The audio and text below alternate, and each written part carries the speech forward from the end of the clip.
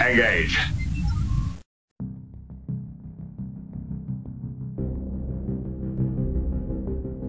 He's film critic Lucas Hardwick. And he's writer Alex Greenwood. And you're watching Trek Takes, or maybe you should be. You know, the only way to live long and prosper and enjoy your favorite Star Trek series is to talk to or listen to Lucas and I every Friday morning. We have the latest and greatest takes that we had from watching Picard Season 3. And so far, so good. And we're having a blast doing this podcast. So come and listen to us, join in on the fun, and live long and prosper. And we may just have the view screens open. We'll do it in video, and if you're a subscriber to the show, you too can watch us in all our glory. I mean, Lucas, who wouldn't want to look at these two dudes? I mean, seriously. Pretty handsome fellas. I think you nailed it. So, as the man said, every week, every Friday, Mysterious Goings On feed, wherever you get your podcast, it's Trek Takes with Lucas Hardwick and Alex Greenwood.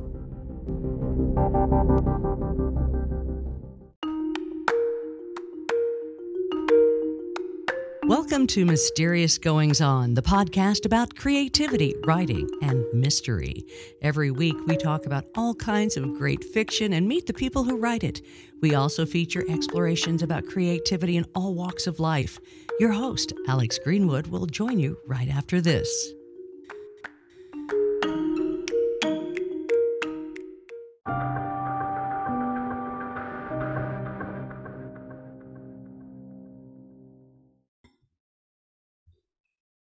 Everybody, I think Lucas Hardwick's on this, but I'm not sure. He could perhaps be an imposter. Man is the warmest place to hide on the USS Titan. You win. You win. You win that one. Damn you. You're too good. Oh, geez. Hey, if you're not sure who we are and what we're doing, this is Trek Takes, a special mini-series as part of your Mysterious Goings On feed. If you're a Mysterious Goings On listener, you're in luck. You get this one and 5 more after this every Friday. Sorry we were late today, and more about that in a moment. And you get film critic Lucas Hardwick, and you get me, your host, Alex Greenwood. If you're not a Star Trek fan, this doesn't interest you, that's okay. Maybe listen to the first 4 or 5 minutes. We get credit for it as a download, and then you can move about your business. Well, how's that sound? Anyway, if you do like it, though, we'd love to hear from you. We keep hearing. Lucas, don't let me forget, I got some mailbag. I can't wait. Yeah, can't so wait. I didn't even tell you before we started. When do we do mailbag even? I don't even know. I think we do it. Let's get it out of the way, because it's more about last episode, right? So right, yeah. Okay. Let me just real quick here. No, I don't mean to say get it out of the way as if it's a burden. I don't mean. I think, man, you just kind of already. I'm gonna have to go edit that. I'm just kidding. Oh, no one's gonna.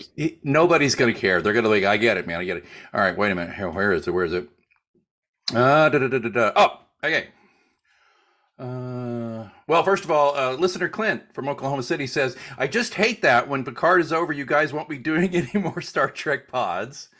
I've got them set up on my schedule of viewing and listening. And I'm just like, I said, oh, wow. And I said, well, we have some thoughts about that. But I just want to tell you, that's not the question. That's just a comment. Oh, there's a question. Oh, I can't wait. But any thoughts on the comment? That's at the very least, it's, gosh darn it, that's flattering. I'm flattered. I'm flattered because we just get on here and have fun. And the fact that someone is so gets so much enjoyment out of us having enjoyment doing this is really something. So it just makes it feel less like. I mean, it's great to have fun and have other people enjoy you having fun. So it really is. I will just say this: Lucas and I have thoughts, and I just think for now, let's leave it at that, because it takes away from what we're doing now if we say we're going to do something. And we haven't decided on anything, but I will say this. I think we both expressed to one another the past few weeks that we're both enjoying this too. Yeah. It's mostly for Lucas because he gets to talk about Star Trek, not to be with me. But I'm working. I got 5 more episodes after this to get his attention, bring him on board. Okay, here's the question, Lucas, my friend. Here it is.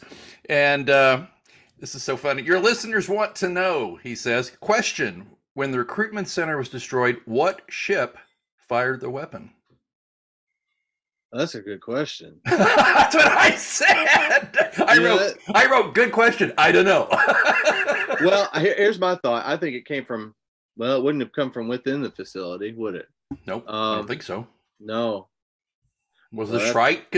Was it the Shrike? Was it Cloak? Can the Shrike cloak? I don't remember. Well, the Shrike was like lost in that nebula at the time, wasn't it? I mean, oh wait, this is a weapon from some other source. Okay, so it's not the Shrike. I don't think so. Maybe it is, but I severely, unless the Shrike does some sort of portals itself, real quick and back, Wait, could the portal weapon work? You know what? We don't know. We could sit here for 20 minutes going, I don't know. But yeah. My original, I mean, it's just something that never occurred to me. But because you didn't really know at the time what you were seeing. Right. You're just like, wow, this building Pac-Man'd itself right through, right through the planet and back on top of itself, and you just don't understand what you're seeing, so you don't even know where that could come from. I'm going to tell you, I don't know either, and I don't know. I think you are always way, way more on top of that kind of thing than I am. But Clint, I'll tell you what, we're gonna keep that in our memory bank and think about it. It'll be at Memory Alpha, and we'll revisit that if we don't find out. I hope it's not a plot hole, dude. I hope we find out. I hope there's something. And I kind of, now that it's brought up, I feel like the whole Sneed, Kryn, Rafaela, and Worf thing may have something to do with that. Yeah, absolutely. Maybe there's a connection with that organization, Well, let me ask you another quick question before we get into the imposters real quick. Is the Worf, Rafi, Kryn, Cringe, Sneed, Sam Sneed, whatever all that stuff was, is that the A story or the B story? I think that's the B story. I feel like that's the B story. I asked that question because I agree with you, one, and two, I just want to piss off people who think it's the A story. All right, I'm kidding. I mean, it is the nuts and bolts. It is like really nuts and bolts of what's going on, but it's not driving the entire plot like the Titan story is. Well, and the name of the show is Picard, so it's Picard, yeah. Well, by necessity. But there's people who are like, man, I could just watch a whole series with Rafi and Worf. And I'm like, I don't know about all that. I mean, that's all interesting and good and fine or whatever. But I get you get one spinoff from a great Star Trek here. Now everybody wants a spinoff from a Star Trek. Well, of course, Dorney was been pushing for Captain Worf for 20 years. I think Michael Dorn would be. I don't know if you can put a show around Worf though. Oh, so we're putting him where I see Lucas is putting Dorn where I put the lead actor Diego Luna from Andor. I don't think he see, and I'm in the minority here. I think Lucas disagrees with me a little on this, but I don't think the guy. I'm not talking about Andor, I know, but I don't. If you haven't heard that yet, I don't think Diego Luna is a great leading man. I don't think he can carry the show. I think the show is more interesting when there are other people on screen. That's just my opinion. I think the character of Andor is not a leading character. Fair enough. The actor is fine, I guess. You're right. Yeah, and I think Dorn is a great actor. I don't know that Worf is a lead character. Is like you can't build a show around Worf. Okay. I'm with you. Well, you know what? Again, folks, this is all about opinions here on Trek Takes. And again, episode 5, Imposter. What's going on this one, brother? A lot. I got real, I made the joke with the thing at the beginning, but I was just sitting here watching bits and pieces of it just to refresh my memory a little bit before we started. And I'm getting Thing vibes from John Carpenter's The Thing. Mm-hmm. Yeah. Of course, when you're talking about changelings, I think that's built into that. The Thing is built into that. Yeah. But I've got a few theories that I've thought about for the past a few days about things that are going. Do you remember the TNG episode Conspiracy? Oh, absolutely. First big episode of the first season. Yeah, and it was the penultimate. Was it the ultimate? It was the end. It was the finale. Like the finale, I think. Yeah, first season. And that one made me think a lot of John Carpenter's The Thing at the time. And I'm wondering, these changelings are just a little different. It makes me wonder if this is not some loose follow-up or sequel to Conspiracy, because Conspiracy was wide open at the end. Remember, didn't they take... At the end, it was like, who knows what will happen? They never touched it again. They never come back to it. Maybe this is them coming back. Dude, I have no... I don't know. I'm not going to say my mind is blown by this, but my mind is definitely... It's not mind-blowing. No. I thought of Conspiracy, but I didn't... Okay, I'll be straight up. I was going to sit here on the show today. I still am. I'm going to say... I'm a little disappointed in Something's Infiltrated Starfleet, that tired old line, but fine. But now that you say this, what if, because Terry Metalis, this guy, What if he went all the way back and he's pulling those little crab-like I creatures know. into the, and maybe they took over parts of Yeah. the, or what do you call I it? Mutated some Dominion folks or a could be. changelings. Well, because the changelings are evolving, according to Dr. Crusher, and they're behaving more like the creatures in the Thing, where they replicate all the way down to the organs. You know what I'm saying? Yeah, man. And the organs don't. The organs Well, are intact until they're and attacked. and I, Essentially, as I was had lunch with somebody recently, said, "How are your organs?" That's an in joke for probably one listener. Don't even worry. I'll tell you offline. But it was anyway. The okay. listener will probably laugh when he hears that. You damn man, that's listen, impressive. Well done. Well, I've got another couple theories, but Let's go. Your turn. Go. You go. Well, I don't know if I have a theory actually. We don't have to have a theory, just so you can talk about the show. But I was a little. But here's the thing. I made an ass of myself bitching about Shaw from episode 1. I was just like, and that actor, I couldn't place him. And then I realized I finally had to go look him up, by the way. He did a couple of episodes of one of my all-time favorite shows, Justified, as a bad guy. And now, okay. and I went, oh my God, he's so much cooler as Shaw than that guy. But anyway, but I made an ass of myself, and I thought Shaw was just being a one-dimensional, charmless, not interesting guy. And of course, I'm totally wrong. But I am disappointed a little until I just see. This is why I talk to you, because I get wrapped around my own axle, a lot of bullshit, and you're the one who's like, "But have you thought of this, my friend?" I'm like, "Oh, damn it, he got me again." I'm disappointed in that, and one other thing, and we'll talk more about it. Okay. I'm disappointed about Red Jack. Red Jack. That's what I call. I'm calling Jack Crusher Red Jack from now on because he's Red Jack. This is perfect because this gets into my other theory. Okay. And I'd say I did kind of get an inkling of this online, but do you remember our Pa Wraith friends from DS9 and how they get glowing red eyes and stuff? What if he's possessed by Pa Wraith?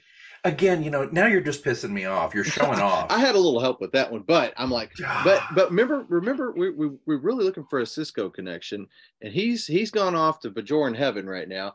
How are you going to get him back with a Pa Wraith demon? That could bring Cisco into this thing. Listen, if that happens and if the Cisco returns, remember, check the local hospital. Because that's where I'll be, hooked up to a damn IV. Just here? I mean, what do you think about that? Just because that's a gateway. If the Pa Wraiths are involved, that's a gateway to get the emissary back. This is why you're going to be writing TV and movies, and I'm not, because you thought of it this way. No, I'm serious. I'm a little disappointed in myself now because I'm flipping him off and it's out of love, but I'm flipping him off. That's such a good thought, my brother. You really thought it through. But now, admittedly, I was very tired yesterday when I got home. I've been traveling all week. That's why we're late, by the way. I forgot to apologize, ladies and gentlemen. It was my fault. I had to travel. There was no way I could do the show from a hotel room because I wouldn't even have time. I was working like 14 hours that day. I could not even watch the show, and I didn't know if I could get Paramount Plus except on my phone, and I was not going to do that. Right. But anyway, so sorry about that. My fault. My bad. But we're only a day or so late now. Let me step back here. The Red Jack comment. I call him that because the red eyes too. He wore a red uniform and he's kind of murderous. He has murderous thoughts and all this. But my thought was, do you remember first season of Picard? Mm-hmm. I'm trying not to, but yeah. Yeah, I mean, well, let's try to everybody hold on tight to grit your teeth. But I forget the character's name, but she was like this mutant thing. Was it Data's daughter or what was it? Anyway. Oh yeah. And she was this great power and activated, and I'm just like, So I saw shades of this, and I don't like it. Right. Yeah. It's when you see somebody have these they have bad dreams and they have visions. I don't know. I mean, it's kind of a worn out old trope. You know what I mean? Where it's a little tropey. I mean, but to the credit of the writers, it's like if you've got to have a troubled character, it's hard to argue with that method of getting that troubledness across. Is that right or wrong? I mean, what do you think? I mean, where he's just like, oh, I'm so tortured and I got these visions. Okay. It's kind of tired. Yeah, it's pretty tired, but it's like, it's if you need the character to be so troubled, I don't know how else you can get across their mental dysfunction. Okay. Let's just say this: we're both somewhat accomplished writers. How would you write? Can you not think of a way you would write this if you were writing this Um, episode?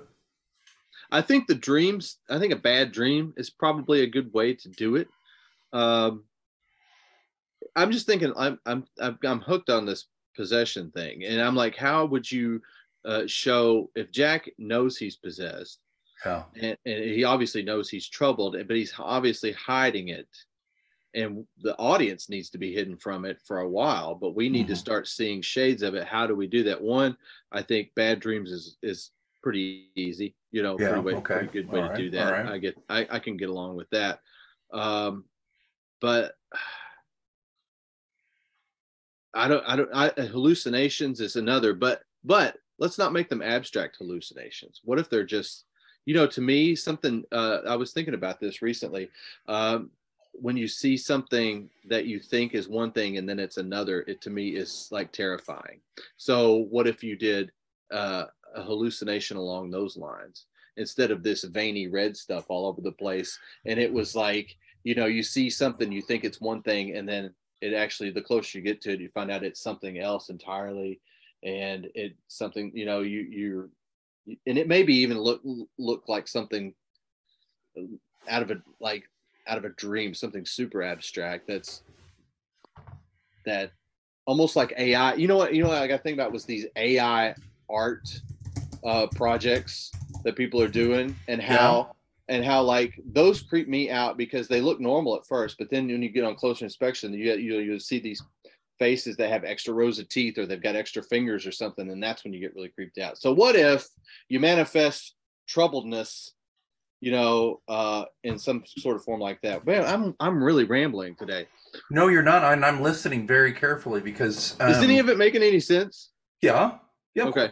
Okay. of course. Okay, that as a writer, that's how I would maybe try to manifest something like that.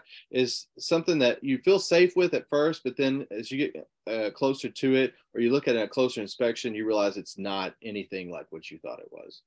To me, that is like the most terrifying thing to let me know that I'm in trouble here. I'm thinking now. So I'm just trying to answer my own question now. And I by the way, I think you're like, yeah, dude. This is a tough one to do, right? Yeah, it is. It is. How would I do it? And dreams. There's a reason a lot of things are called tropey or cliched or hackney. It's because it's They generally do. overdone. Because what other way is there? So that's fair. Let's be fair with this. Mm-hmm. Um, I just wish, actually, we just saw him do the things he did when he killed the four changelings Uh-huh. with no. I would be happy with this, and I would be. He's I like would, Jason Bourne out of nowhere. Yeah. but he's got the red eyes. Yeah. He's The he's red like old eyes. red eye, which is not the same as old one eye. You don't want to be old one eye because that's a dog walking away from the camera. All right, or a cat. Yeah. All right, sorry, that was awful, folks. All right, you know what? We could woolly that one to death, but I like your answer. I think my answer is a way to do it, but it's still how do you do this? Mm-hmm. But fine. So those are the things. We want to move on, or is there more on this? That we can keep on going. Yeah. He's like, no, man, we're gonna keep talking about this. Okay. We can talk about whatever. Let's go. Let's just talk about all of it. All right. Can I just? And I've got some notes. I want to save my poached eggs for later, towards the end. Okay. That's fine. Yeah. Yeah. Okay. Can I just say this? I want to make a couple of statements here, and this is about some characters who don't do a lot of talking but are freaking impressive. One of them's named Titan. The other one's named Intrepid. Yes. Oh Holy my gosh. shit! Excuse my French, but is that ship not cool?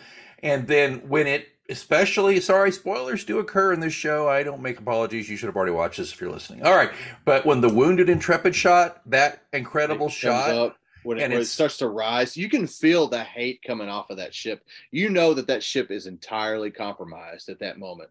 Exactly. They get such a good job with the effects to reinforce that the ship is compromised. It's evil. It's the bad guy. And what I love though, it's got two. This is like me filling in blanks that may not exist here. But when it comes up, one, that shot's very, very much Enterprise, Rathacon, yes. Submarine warfare with the yes. Reliant. You got that coming. But then also, the Enterprise has the eye patch with the photon torpedo tube, right? It's only Right. got one that works, but that's kind of this thing you're getting, a kind of a piratical Yeah. thing with the left nacelle being taken out by a character. We'll get in that in a minute. It's on fire and it's plasma and Hmm. it's venting plasma, and not the way I do after Mexican food. And it's just like coming up. I thought that was such a skillful Yes. subtext they were using. It was very well done. Thoughts? Yes. I really like that. I love the design of that ship, which is another Bill Krause design. And Bill's great. a little trivia here. That is, according to what I've seen online, it's the Duderstadt class, and it was a tribute to Doug Drexler's wife, Dorothy Duder, and which is really kind of nice. And it's named USS Intrepid, which we all know the Voyager was an Intrepid class. But I think the USS Intrepid, from what I saw on Dave Blass's Twitter, refers back to some The original series, well, doesn't it? No? well, he had a USS Intrepid aircraft carrier patch that he had as a child, and he had put it on a bicycle that he had refurbished. So I thought that was all very cool. Well, see, remember too, I think you're exactly right. But just remember, listeners and perhaps viewers, there may be some viewing going on soon here. The Intrepid and TOS was in the Tholian Web incident, went into interphase. That's right. And then it made a return in Enterprise season 4. Wait, was that was the Defiant, wasn't it? Oh my God, was it the Defiant? I blew it. See, can we just start over? Because you're just I'm tired, folks. And he's smart and young. Oh my God, that's the Defiant. The Intrepid was a ship full of Vulcans killed in the immunity syndrome. Oh, thank you for stopping me. See, there we go. I would have pulled that out of my hat, but yeah, you're right. Dude, you're right. You know what though? We don't edit this stuff out because this is two guys having a convo, and this is what dudes do. But you know what? People like it. It makes everyone else feel like we're just one of them. You know. Exactly. We're honorary Trek experts, but we're not Trek experts. But oh my God, I can't believe I said that. Okay, so the Intrepid though was the all Vulcan crew lost in the original Intrepid. The original. I was thinking of the Defiant. Can we just I withdraw my statement on that? So never mind. But you're right about that. I think you're more. Well, I said before I even said it. The guy in the bicycle. There you go. That's why it is. Yeah. But I've always loved that name. It's a great ship. I just wanted to give a little love to the ship porn there, though. I just thought it was great. Yes. I thought that was great. Yeah. I love the new design, and I've seen lots of commentary online about how they discovered that this style, this kind of that refit Constitution kind of ish style was better for the warp bubble, the warp field, and it just flies better, all that stuff. Yeah, I love the internal retcon in people's heads about this. Yeah, stuff. I love that stuff. It's so fun. And the real answer is just that Terry Matalas has good taste. That's what it is. What we need is ships that look like Star Trek ships again, instead of these micro machines or something, or whatever. Yeah. Yeah. That was one thing. If I could do one more, I'd do all you want. All right, man. Thank you. I was saying, I may have hit it all. Well, hey, why don't I throw it to you? We had a bit of a surprise on this episode, didn't we? Rolaren. Yeah. Rolaren. That was really cool. And what's funny is I kind of felt that coming. And I'm like, who could this be? I saw like whoever this commander that's about to walk through this door is going to be a big surprise. And I thought, who would be one they could dig up? And I thought, could it be Ensign Ro? And sure enough, there it was. You son of a gun! I had no clue about being Ro. That was not who I thought it would be. That was one that came up in my mind. I'm like, surely not. But then it was, And what an really emotional exchange between her and Picard. They really hashed out some business there, and they had to make sure they were who they said they were, because they both know what's going on. Okay, I'll tell you who I thought it was going to be later. I want to get into that. So what was that? Was that to paraphrase Guinan, something more than friendship? They had between them, or was it more mentor and mentee? I was getting a vibe that maybe it was a romantic deal, or unrequited romance. Unrequited. I think it maybe could have gone that way, but I also think they're also too much alike in some ways for that to be realistic. They're both very strong-willed and they, what am I trying to say?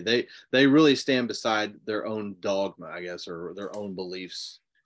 Whether even though they don't agree, originally Right. they didn't originally, but they stood behind their own beliefs so strongly and so But bullheadedly.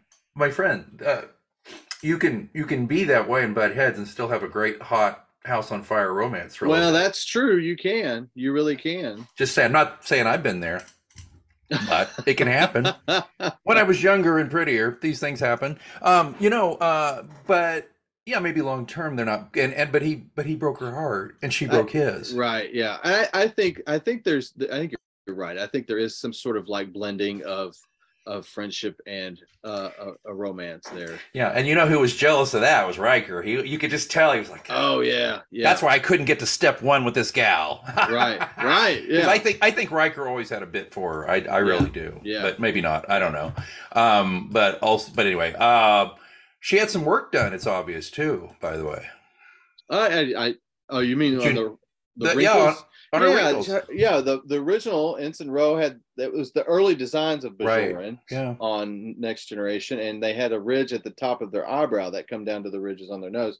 Right. And of course, when we got into DS9, those eyebrow ridges went away, and now her little Bajoran ridges in this were barely noticeable. They weren't quite the Sydney Opera House thing, kind of like Kai Wynn's hat or whatever. But also, I think let's just do some headcanon here, a little retconning. I think it's obvious that the ridges and the design went away, just like the Klingons had their situation. So right. That's what I choose to say. But I was not meaning the actress Michelle Forbes had any work done. She looks lovely and. Anyway, but by the way, got to say, Ro Laren was never a favorite of mine. I thought she was pretty interesting. I am in the camp that is glad, frankly, Michelle didn't take on the role that became Major Kira on DS9, only because I love Nana, and I just think the Ro character. But here's where I'm probably wrong. But I think the character would have been maybe not as, I don't know. I felt like it might have been one or two note character, but yeah, that's probably wrong. I agree because you do. I think Major Kira was a more dynamic because you knew more about her history. She had a reason to be so hateful about Cardassians and everything in general. Yeah. But Ro Laren was kind of more one dimensional. She just hated Starfleet and you know was just kind of bitchy all the time. Kind of. So did you? I thought the security commander coming over. Of course, the first thing you hear was like refuses to use the transport. I thought, well, Dr. McCoy is clearly not coming over. Yeah. Well, I was trying to figure out. That was what is it? I know engineers, they love to change things. They love to change things. That I was as I was watching that again, I was trying to figure out. I know why they had her bring a shuttle over now but why did they narratively they needed her to bring a shuttle over so that on the way back they could blow her up and just she could fly it into the nacelle of the Intrepid, right? That's why we needed that's why we needed a shuttle. But why did Ro Laren need a shuttle to come over? Right. Because she wasn't intending to get blown up and fly the shuttle into the ship. Right. But why did that was maybe it's just a little tiny little plot hole, or maybe I'm missing something. But was it because she felt like that there were not Dominion, but Changeling spies on there obviously were Dominions, or she thought, or there could be, and they would know what to look for. It's a little maybe we're missing something. Need to watch this again. I don't know, but but I don't know. I just didn't think it would be Ro. I wasn't 100% sure. I mean, I knew it wouldn't be Odo, of course. I thought Kira flashed through my mind for a second. Then, of course, I went to Kira and I'm like, no, I bet it could be Ro. Could be Ensign Ro. That's because you knew Kira would rank a colonel. She would never be like on a Starfleet ship anyways. Right. Exactly. She had an honorary brevet rank in Starfleet for a couple episodes, but that's all. Yeah. But anyway, I wasn't 100% sure. I didn't think it'd be Ro. I had a few thoughts in my head about that, but none of it really worked. Part of me wondered, well, would Nog have somehow been maybe there? But then he was in command, not security. I also thought too maybe it was Elizabeth Dennehy. But I think she'd be And if it wasn't the security commander, I would have thought so too, because she would have been captain of the Intrepid. Mm-hmm. Yeah. By then. She'd have to be. I mean, and not everybody makes admiral, so I mean, you know what I mean. And she was younger than everybody, so I don't know. It's anyway. That's people play your game of telephone at home about this. Yeah. So I thought that the ships look cool. I thought that the pacing of the episode was very good. Yes. I would love to let's talk about the guy I was totally wrong about. Let's talk about Captain Shaw for a moment. Oh yeah. I was just looking at my Shaw note here. The glee he took when he said, "You're getting ready to get your asses handed to you." Expound on that. Well, I just think it's great to see him, just because like he's been a little restrained. He's been towing the line the last couple of it because they needed to get out of the shit storm. Out of the trouble they were in. And he's like, okay, even his ass is on the line, so he's like, well, let's get out of here. And then Riker turns command back over to him. I mean, he's a by the book guy. Yeah, obviously. I mean, he could have been, crappy towards Riker all this time, but he did what he was told. He wasn't in command. And as soon as Riker turned back command over to him, he's like, okay, now it's time to, he goes, I've already contacted Starfleet Command. And I love the line, so the three of you can get your bullshit story straight. I laughed out loud at that. I did too. I love that. And, he was like, all right, I'm going to let these guys see this through. And when they're done, are you done? It's almost like when you're in trouble. Are you done now? Okay, well, get your shit together because you're about to be in trouble. So do you think that's I'm sorry, go ahead. No, you're fine, go ahead. Do you think then that that's one reason why he didn't readily just take command back as soon as he could? He waited till it was kind of fully done and we're back in safe harbor, and now it's like, now it's my ship again, and you people are in trouble. And I think that says a lot about Shaw as a commander, as a leader. Because he's not impulsive. I think that indicates that he's not necessarily impulsive, that he is his long game is, the safety and security of his ship. And I think he needed to make sure that whole process was sought through, and these guys got them in trouble. They got him out of the trouble, and okay, now it's his ship again, and he's going to take care of business. So he's an engineer who worked his way up and became a captain, which is not actually usual in Starfleet. Right. When I first learned that, I thought about the Battlestar Galactica reboot. Do you remember when the Pegasus speaking Michelle Forbes, went through like three commanders, and then the late John Hurd played that's right, the chief engineer, and he was just ill-equipped to be captain. And when he was never happier than to go down below decks to his death in the engineering department to save everybody, because it was evident he was not cut out. Right. I'm starting to wonder if Shaw is a captain by virtue. Well, I mean, he's not incompetent. Please don't think that. This is just me supposing here. But I'm wondering if Shaw is a product of a lot of recent personnel losses and trying to build up the captaincy again after the Dominion War.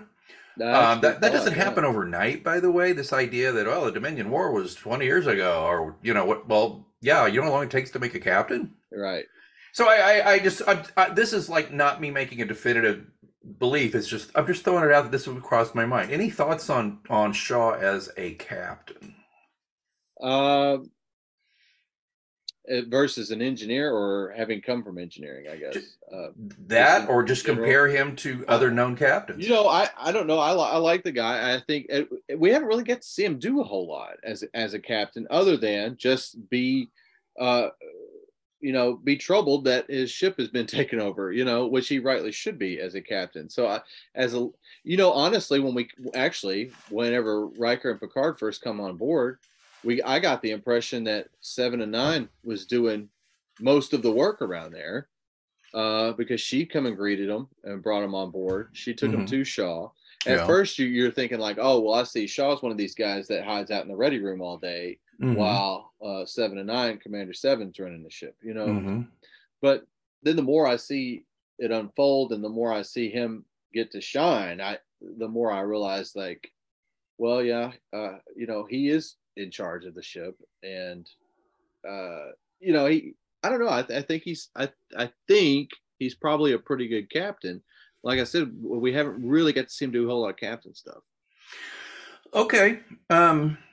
I think he's obviously a great as a writer. He's the guy I in my series of books, and we're not going to talk about my books, but I have a character who is like that, who just can flip off those one-liners. And I know you've read one of my books. I think you read the last one. He's Yeah. hardly in that one, by the way.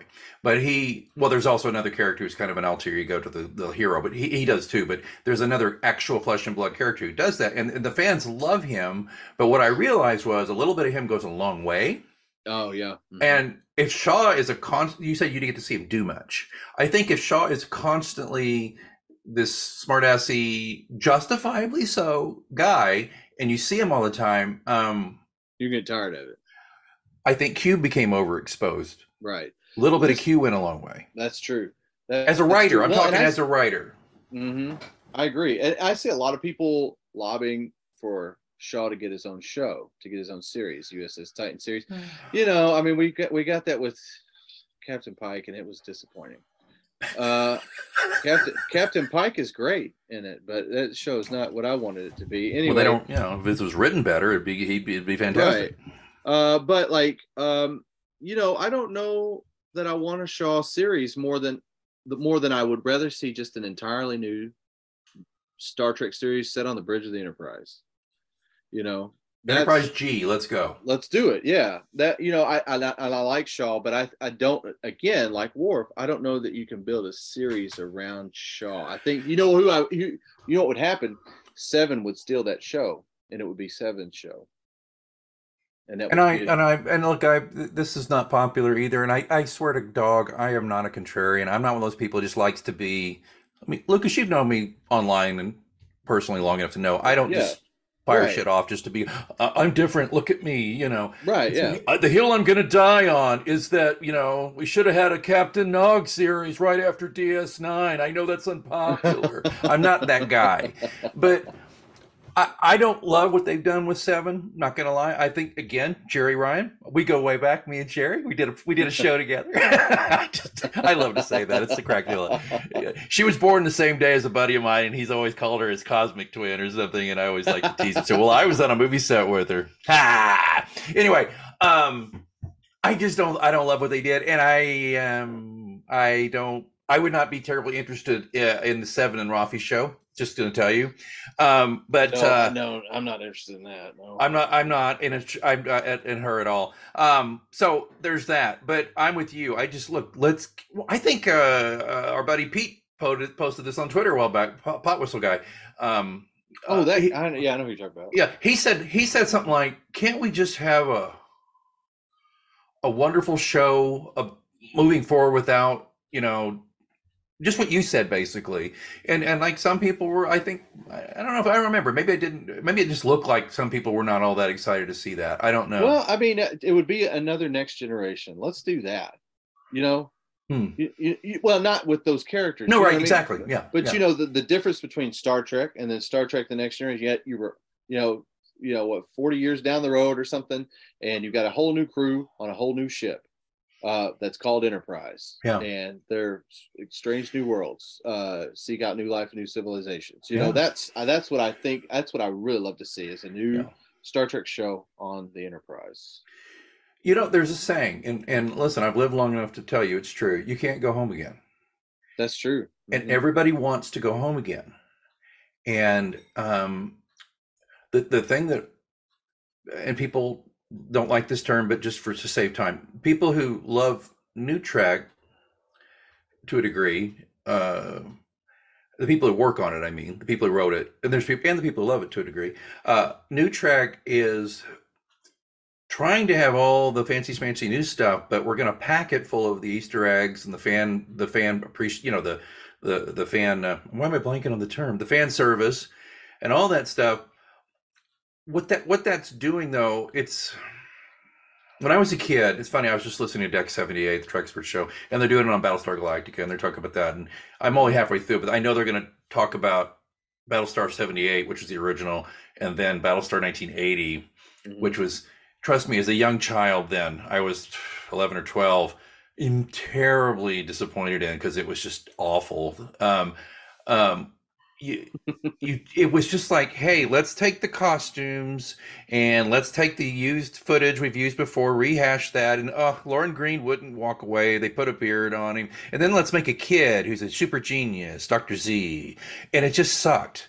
And that's what I'm thinking about a lot of the newer Trek. It's just like, let's dress it up. Let's throw in a few things that the fans will love, and yay! And I'm just not there. So I'm with you. That's a long way of me saying, I don't want to see a 7 show. I mean, if they make it, God bless. Jerry Ryan deserves to work. She's great. If they do a Captain Shaw show, I'll give it a shot. But I would like you. I would just like to see us move on. Yeah, and I know I've had my theory about Captain 7 on Enterprise G. That doesn't mean that doesn't mean that I think that's a great idea. I think it could be good, but I would much rather see just a whole new crew on a whole new ship. Yeah. You know, and it be not a prequel, you know, to Star Trek like Discovery was. And I mean, it would by nature be a sequel, I guess, but it doesn't need to be connected. No, it doesn't need to be so connected. Deep Space Nine was they connected it to, you know, Next Generation to start it out. Well, then they brought Worf in. I will say that. Yeah. But and they did that to try to bump it up a little bit. But the writing got so much better on that. But anyway, I digress. It did. Yeah. It would just be refreshing to have just a new quote unquote, I'm using finger quotes, next generation. Yeah, and by the way, listeners, I'm not yucking your yum. I say that a lot, but I just, this is just for me, and also like if I got lucky enough to get to write on a show like that, it would be so fun to just write something in the Star Trek framework, in the sense of to boldly go where no one has gone before. Let's do that. You know, you've got the hierarchy of command. You've got these ships that we know something about their technical, abilities and what goes on with them technologically. You've got all of that groundwork right there, and it would be so freeing to just go and build a whole new narrative just with those few tools that you know about Star Trek, and then you got the freedom. You can do whatever you want from there on out. You know, right. I love it. Let's go to B story. What did you think about the Rafi Worf, Avengers, whatever they are? Thing? That is that's a good analogy. I like that. I get one once in a while, and that's really good. Thank God I had something today. You're being too hard on yourself. I'm just tired. I don't know why they had to have a fight to the death. I didn't pick up on that, but luckily they were sparring on the ship, so that we knew they could fight. I saw the sparring on the ship, and I'm like, ugh, okay, but whatever. I can live with it. It's fine. It doesn't ruin the show for me. What I did really like about that scene is Kirk Acevedo as Kryn, the Vulcan gangster. That could have gone real stupid, and I think he really pulled it off. Vulcans are hard to play, and I think he really got it right.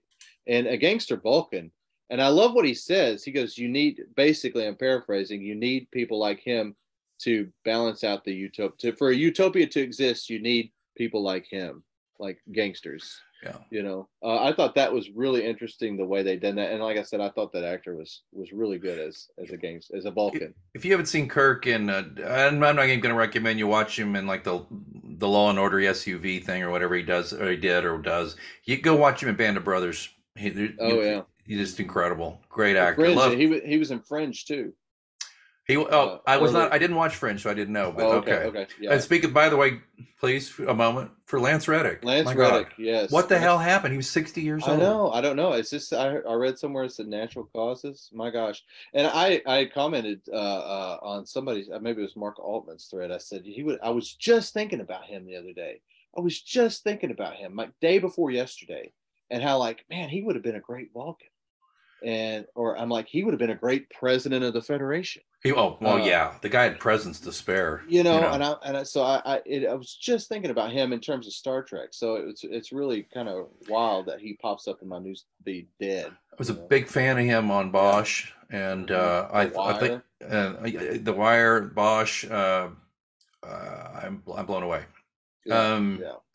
Anyway, but back to Kirk and that. I didn't love that, and he did unfortunately have to do a bit of doing the little slow That, clap. yeah, yeah. I don't like that. I just that should not be allowed. Just like saying, let's do this thing. Those are two of my things that annoy the crap out of me, but that's a little quibble. Yeah. Yeah, it was funny though when you knew Worf wasn't gonna die, but he peers behind Right. him and Yeah, he's like what do you call it? The Kalis technique and his Kalis foo is pretty cool though, I gotta say. You yeah. know, he's got the Kalis foo going on. I just felt those scenes ultimately Kirk being in there doing his best. I didn't think those scenes worked very well, just to be honest with you. Okay. Well, I don't know that I disagree with you on that.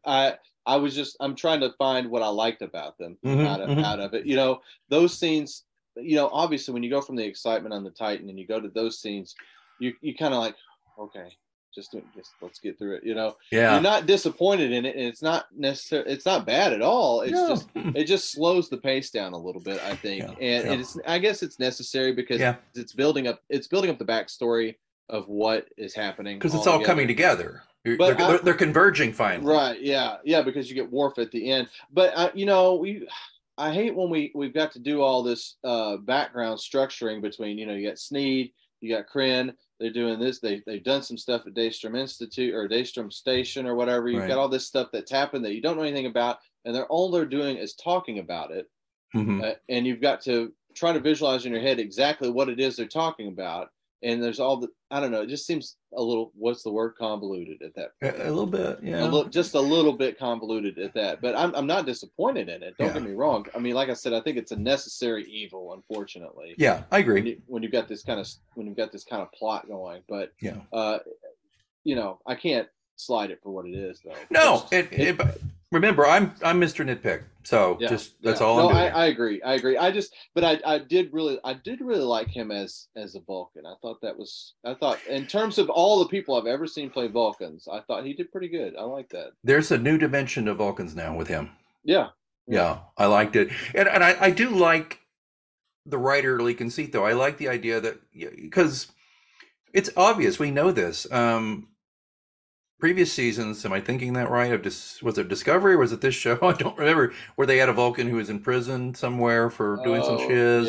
Yeah. And of course, Cybok was a renegade. I mean, not all Vulcans are like Spock. You're gonna. I mean, you know, you're gonna have these few that, you know, run around like crazy people. But let's be honest, it would have been better if it was Stonn. I mean, come on now. Oh. Or go ahead. What I was saying, now you're breaking your rule of making everything connect, right? I mean, well, this isn't the show. This isn't my show. That's the tyranny of nostalgia, isn't it? It is the tyranny. But Stonn, you know what? Stonn knew where his bread was buttered, but he probably wasn't brilliant. Yeah. So, but no, I agree with you a lot about Kirk getting the role. I thought that was fun. Whether he's a one-off or he's in it beyond this. Of course, this is the area where I found the most poached eggs, by the way. Was it really? Yeah. I'll just tell you what I found. You're better at that stuff than I am. Well, thank you. But he's looking, it's because I'm a nitpicker. You're a big picture guy. And that's why I'm sitting here like I'm in the weeds. And Lucas is like, here's how we're going to do the story. I'd be in the writer's room and you'd be like, okay, Alex, you're going to write one page this week. No. Yeah. So it's obvious when between Rafi and Worf, they're doing the computer search. If you look at the screen carefully, Morn is somebody he considered talking to. I didn't see that. Wow, that's cool. Also, Brunt. Oh, from the Ferengi. Brunt, FCA. Oh yeah. Why couldn't it have been Brunt? Because then we could have had Jeffrey Combs. Oh man, that would have been cool. I know. Yeah, we still got 5 episodes. And one more, by the way. Okay. The outrageous Okona himself was listed on there. Oh, outrageous. Billy Campbell. Yeah. Oh my gosh! Wow. I caught that. I was like typity type. I'm sitting on my computer. I'm like, awesome. oh, cool. See, look, cool. I go for the Easter eggs just like anybody else. I did see the Enterprise F again on that search. You know, and like I said, I've seen it before. It says if you look close, I did stop to see it. It's early, set for early decommission. Enterprise F. Well, I think we're getting close to. That reminds me, my friend. I think we're getting close to finally seeing Geordi at the Fleet Museum. Oh yeah, gosh! Wow, that's going to be great. Can we get on with it though? I want to see Geordi. Yeah. And Definitely. we've had a nice respite from Brent Spiner, but I have a feeling that's about over. So I'm sorry, that was mean. I'm sorry. I'm in a Well, mood. I'm sorry. well, I mean, I will say it doesn't, from what I've seen in the previews, it doesn't look like they've got him all made up to look like a, like a freaking, like they did in, well, what, the first season of Picard. This, They just tried so hard to make him look. I think Brent Spiner is great as Data, but I've Oh never yeah. seen him do anything else. But I don't know that he's got. I don't know that he does anything else. What did you Maybe. see him in? You saw him in Independence Day, right? Yeah, yeah. I mean, that was. Did He's you kind see? of a cartoon character in that. He did a role kind of nicely, and he was kind of cartoony, kind of role with a not great movie with Jack Lemmon and Walter Matthau right before they were kind of done. Oh, really? It was on a cruise ship, I think. Oh, yeah, yeah. That Can I? actually reminds me. Did you ever see Blunt Talk, that Stars Yes, series? yes, I The first did. episode, it's got Patrick Stewart in it, and the camera pans over, and it's Brent Spiner playing piano, and I thought that's perfect right there. I Yeah, love that. So yeah. not no slight to Brent Spiner as Data. No, We love no. Data, but Mhm. I think we're all Data right out. But I don't think we're getting Data this time. As I always joke, the song remains the same. Yes, It's yes, always the song yeah, remains the yeah. same. I don't know. I think they've done about all they can do with that. But Terry Metalis may pull one more trick out of the If old Data anybody can hat. do it, it's this guy, Yeah, right? I know, You right? know. Uh, So that was Remind. What about you? the poached eggs. Hmm. I don't know that I had it really that much in this one, or any at all that I can think of. That's all right. There weren't that many, I don't think. No, not in this one. No, Well, this one was. I mean, it was a lot of talking in this episode, but it was good talking. yeah. So I want to see Dr. Oak do more. Dr. Oak, the girl that plays Dr. Right. Oak, is Tiffany Shepis Tretta. If you look at the credits, her husband is one of the producers of the show, and he also Sean Tretta, and he also Oh. writes. I thought it was interesting that she has so little dialogue and so little to do, and her husband is producer on the show. But Well, I would love to Majel see. Barrett knows the feeling. Yeah, right, yeah, I'm looking at my notes here to see if there's anything else I Yeah. missed. Um, oh, one other thought I had about the changelings, about what's going on with Jack, was that I wonder if he's a human that the changelings have tried to turn into a changeling, and maybe that's part of his problem too.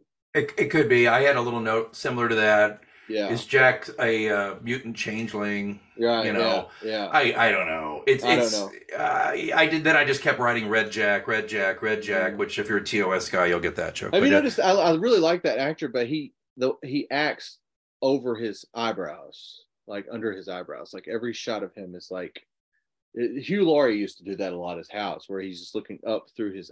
You almost want to like look up at me. Have you noticed that with him? It's no, always just watch him. It's he's a great actor, but it's he's always like, you can see me, but he's always like looking this way, up past his eyebrows, almost like his head's down all the time. Um, interesting. No, no, and no. it's got nothing to do with the character. It's just his method of acting, I guess. Yeah. It's kind of like I almost wanted to shake him, like raise your head up. Hugh Laurie did do that a lot, didn't he? Yeah. Yeah. I always liked House, by the way. Yeah, I did too. Of course, I loved Hugh since Blackadder, but Oh, that's way back. Yeah. but yeah, it's a deep cut. Okay, the big take I have, I'm just going to do my big Trek take for this one. Kind of like you just said a second ago, pretty talky episode by comparison. Some nice moments. I thought the starship porn was A plus. I thought that seeing Ro was interesting. I thought that I couldn't believe the writers quote went there with like maybe there was something there between she and Picard that nobody had really twigged onto. I loved her sacrifice. Yes. But that makes sense because Michelle Forbes kind of was like, "Look, I'll do some guest spots on the original series, but I ain't doing this for the rest of my life." And I Right. think she might have said, "Look, I'm, maybe it Well, had I mean nothing to do with the that's story, but a great example of a good character that everybody seemed to get attached to. That when the sacrifice was made, you felt it. yeah, It wasn't just a throwaway character that you're like, oh man, that person really. You felt that sacrifice. yeah." That was a good character to do that with. Yeah, which is why Star Trek Nemesis, part of the reason why it was not good was because Data makes the ultimate sacrifice to save Picard, which is a la ripoff of Khan. We all know that part. But then, you know what? All just like we've heard say, all of that, all of that capital that was spent on Data sacrificing himself was immediately gone, because the next time we see it, we see It's B4. B4. Yeah. You're like, oh, Yeah. all you got to do is plug him in and you got Data again. Yeah. And then, of course, Nimoy had to come back for Trek 3, the movie, which, if you listen to Trek experts, there's a lot of commentary about that. And I never really thought about it too deeply until now. It's like, it just kind of, Trek 2 will always be brilliant, and they should have stopped there in a lot of ways, Yeah. I think. But Yeah. but it doesn't mean I. Well, that would have been a great turning point. That's where things could have changed. And instead, like we're just talking about, we always try to go back home, don't we? We always try to You can't go home duplicate that. again, friends. You Try to can't. duplicate that, and it's happening like with everything. And this is a side commentary, just Mhm. about like I just see it so much all over the place. It's like let's revive this, let's bring this back. They're bringing back Michael Keaton as Batman and the Flash, and I had a conversation with a friend of mine about this the other day. It's like, okay, part of the reason why we loved '89 Batman was the whole vibe that movie was. You're not going to have that vibe with, even though Michael Keaton is Batman back in the Flash. So be ready for that, guys. Yeah. I just, some things just need to live in a bubble. Well, our society is afflicted with nostalgia porn. Yes, it really is. And look, I'm not going to lie to you. I get a thrill down my leg when I saw yeah. And when by the way, has he said it yet? Tell me he said it, because I can't think if he has or not. But has Frakes said "Red Alert"? Has he done that? Maybe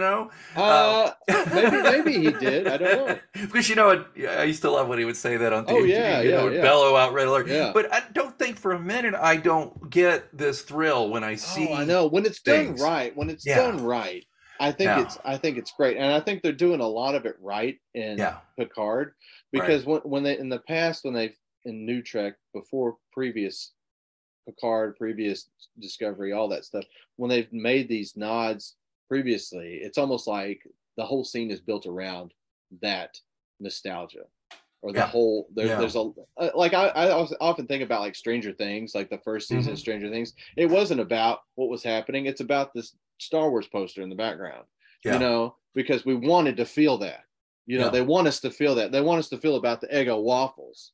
They make that stuff steal the scene.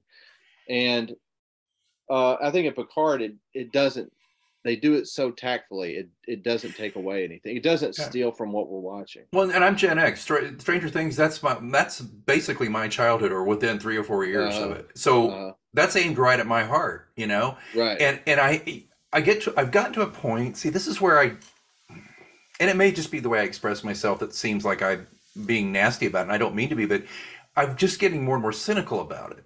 It's everywhere. Yeah. Well, look, great literature, great film, great TV it's manipulating your emotions. You submit to it. Okay. What I don't like is when all it is about manipulation. Right. Mm-hmm. This stuff should be sprinkled in. It's like Stephen King said, verisimilitude. You put a little real life into every story. As he described it, it's the last handful of spice you throw into the spaghetti sauce, because it's just the right amount of spice for that. And I've always agreed with him about that. I read it in his book on writing, which he wrote 30 years ago. It's a great book. I've read it a million times. You got to read it. So I just don't, I think you kind of said this, and I don't mean to repeat what you said in a different way, other than just to say that I just don't turn up the nostalgia porn to 11 here, folks. Let's have a little bit here, but let's tell a real story. And I think, by and large, that's what we're getting with the first half of stories. We're at the middle point now. The first 5 episodes of season 3 of a 10-episode season of Picard. Yep, I think you're absolutely right about that. Well, thank you. Wow. I think. Well, it's not a contest. No, I mean literally. Thank you for saying that, because I mean you can fully say I think you're full of crap, man. No, I think you're totally right about that. I think it's I agree. I think you make a very great point with that they've struck a chord with what they're doing, and it's hitting just right. It is. You know what? I always feel spoiled when I watch the end credits. Okay, I do. I do too. Yeah. You know, well, you obviously do because you're picking out. You're going. I know that actor somewhere because you. I mean, folks, this guy watches literally hundreds of films a year as a film critic, so you know all these people that I don't even know, and you're the first person I've ever met who knows the actors better than I do. Because like my friends will go, "Who's that guy? Who was that person? Who was that one?" I'm always like, "Oh, well, that's obviously John Delancey. He did his first screen role in Battlestar Galactica as a security guard." But the thing is that the music is just like it's all the best music, you know. It's Right? Yeah. You know, and I'm just like bathing in And it. and I love they've duplicated, or I guess duplicated. I guess they've replicated the Horner sound without replicating the Horner theme. It's almost Yeah. like it's almost like more of the Horner suite without what we know of the Horner Star Trek suite. You know? Yeah, Is I that do know right? what You you're think? saying, and I think we might have touched on this previously, and I'll make the point I think I tried to make about that before because I agree with you. This music is better than TNG's music Oh yeah, totally. I agree. because the incidental music in that show, most of It's the so TV movie sounding. And it was. I mean, it was a Yeah. budget. You know, it was Yeah. syndicated television. But can you think of a single sting or not the artist, but a single music sting or a single uh, I can't think of any of the 90s era Trek show, and that includes DS9, maybe one or two bits that moved you the way this music moves you. No, they didn't do that. It was almost like they just needed to crank out an emotional. It's just more emotional aesthetic is what they tried to put on. I don't know if it's emotional, but it just something to fill in the It's background. audio wallpaper, Kind of. to a degree. I never, I know, and the great thing about it was a real orchestra that they used, and a lot of people go on about a lot of the music that was in those 90s era Star Trek shows, but it was all like, I'm with you, it's all sounds very incidental. And I always thought that even as a kid, watching those shows, I felt that way. I mean, it was always dun dun dun dun dun dun dun dun dun dun dun dun dun dun dun. That's you knew they were in trouble, Yeah. that kind of stuff. Do you? I know TOS is not your original jam, but pardon the pun. I have like the soundtracks to the TOS, and That was distinct music. right, You had so and much so many different themes throughout that show, and I can hum. I'll be walking around at work humming the Gerald Fried dun dun dun dun dun right the battle. dun, And dun, God rest dun, his dun. soul, by Yeah, the way. God rest his soul. yeah. We just lost him. Well, there's one piece. I don't know if Free did it or Courage called Brass Monkeys, and it's used like in the original Where No Man Has Gone Before, but it's a creepy sounding Mm-hmm. thing. And then, can anybody forget the guitar licks that is Spock's theme? Dun, dun, dun, And it's dun, kind dun. of Yeah. it's that, and it's kind of sad, And melancholy. it's otherworldly too. Yeah. It's so very otherworldly. And it's emotion. I mean, Yeah. an emotionless sound or Yeah. suppressed emotion sound. I guess I They should. managed it. It's like those guitar strings are tuned or wound really tight. I'm not a musician, Yeah. but I think you make a great point about that because that's what you're getting. So we should save that. We are actually long gone here. Did you give your grand take on this though? I really enjoyed the episode. I think it show just gets better and better. Yeah. So I can't wait every week. I'm like, I can't wait to see next week's episode. Well, and actually, I'll give it away. Something that you said something nice to me. So I can't wait for you to watch this so we can get the show going this week. Come on, man. And I was like, you're being nice and excited, but me too. I was like, at first I thought, well, we'll push it to Sunday. No, we can't do this. We got to do this soon. Well, I just could not wait to talk about my Jack theories with you. I was really excited to do that. Well, and I think you've nailed this, man. I don't know. I mean, I've got a few, but it's my great Tom Riker theory appears to have been crap. So I don't know. I think it's still too early to know. I mean, it's like it would be it's a perfect red herring amongst the changelings. Oh yeah. Amongst this idea of conspiracy, perhaps. I mean, nothing is what it seems. Right. So the Tom Riker thing would just feed into that thematically, even more so. So I think it's still possible. The thing is, hey, folks, we want to know what you think, just like our friend Clint, who got a hold of us with that stumper that we just don't know. We're going to keep our eye on that one from earlier. I'll tell you what, if on any one of the audio podcasts, there's usually, there should be a link in the show notes where you can send us a voice mail and ask your question. You could just say your first name. We'd love to know what city. How long you've been a Star Trek fan? If you're all the way back to TOS, let us know. Or if you just, you know what, maybe you got hooked on Trek during Discovery. We welcome all comers. We try not to offend anyone. It's just two guys who happen to be writers and fans with our opinions. So I'll tell you what, use the voicemail there. But if you want to email, I'll go ahead and give you my email address. This could be dangerous, but you can send me an email, alex@alexgpr. So that's ALEX at ALEX. G is in green, P is in public, R is in relations.com, and just put in the subject line Trek Takes question or comment, and I will be glad to take those and we will read them on the air. Part of what we do, part of the conceit of this show is that we watch the show on Thursday, we take some notes, we try not to look at anything else about it until we record, usually about 8:30 at night Central Time. We're usually recording by then, and then you get it. The show's released Thursday nights, folks. You don't have to wait till Friday, just telling you. But it for sure, when you wake up Friday mornings, barring any problems, it should be wherever you follow Mysterious Goings On in your podcast subscription feed. And if you're just dipping into this every now and then, come on, subscribe. You know you want to be a part of it. And last thing I'll say about this before we start to finish this thing here is, Clint, stay tuned. I haven't run Lucas off yet. We might have something to tell everybody after about 5 more episodes of this. I do want to tease one last thing, though. And Lucas and I kind of thought about it, but I don't know yet. We may, after this is all over, we might want to see if some of you want to join us for a Zoom call that we can record, and we could just have a round robin kind of Trexpert style discussion with our. A lot of fun, yeah. Just get some friends and fans of the show who have great ideas that probably will surprise us both, like you did with me today, with some cool theories and ideas about how things were and what's going on. We're thinking about doing that at the very end as a kind of a valedictory show. That would be a great wrap up, yeah. Yeah, instead of just doing the last episode and saying adios, it might be fun to get some friends on it. Idea, yeah. Anything else before we go, buddy?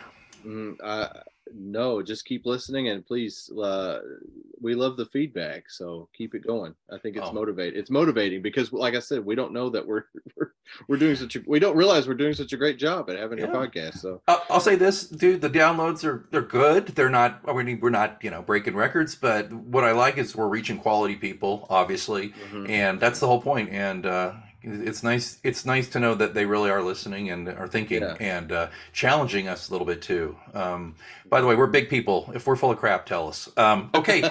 Hey, man, listen. I think we've probably we pushed these engines as far as they can go. I agree. Thanks for having me on again this week. Why is he thanking me? This is the guy who makes the show interesting. Thank you, my friend. All right. Talk to you next week when we bring you episode 6 of Picard season 3. We don't know the title yet. Right here on Trek Takes on Mysterious Goings On. Thanks for joining us on Mysterious Goings On. Be sure to follow Mysterious Goings On wherever you get your podcast and never miss an episode. Don't forget, you can get the links to books and other things mentioned on the show at mgopod.com. Until next time, keep reading.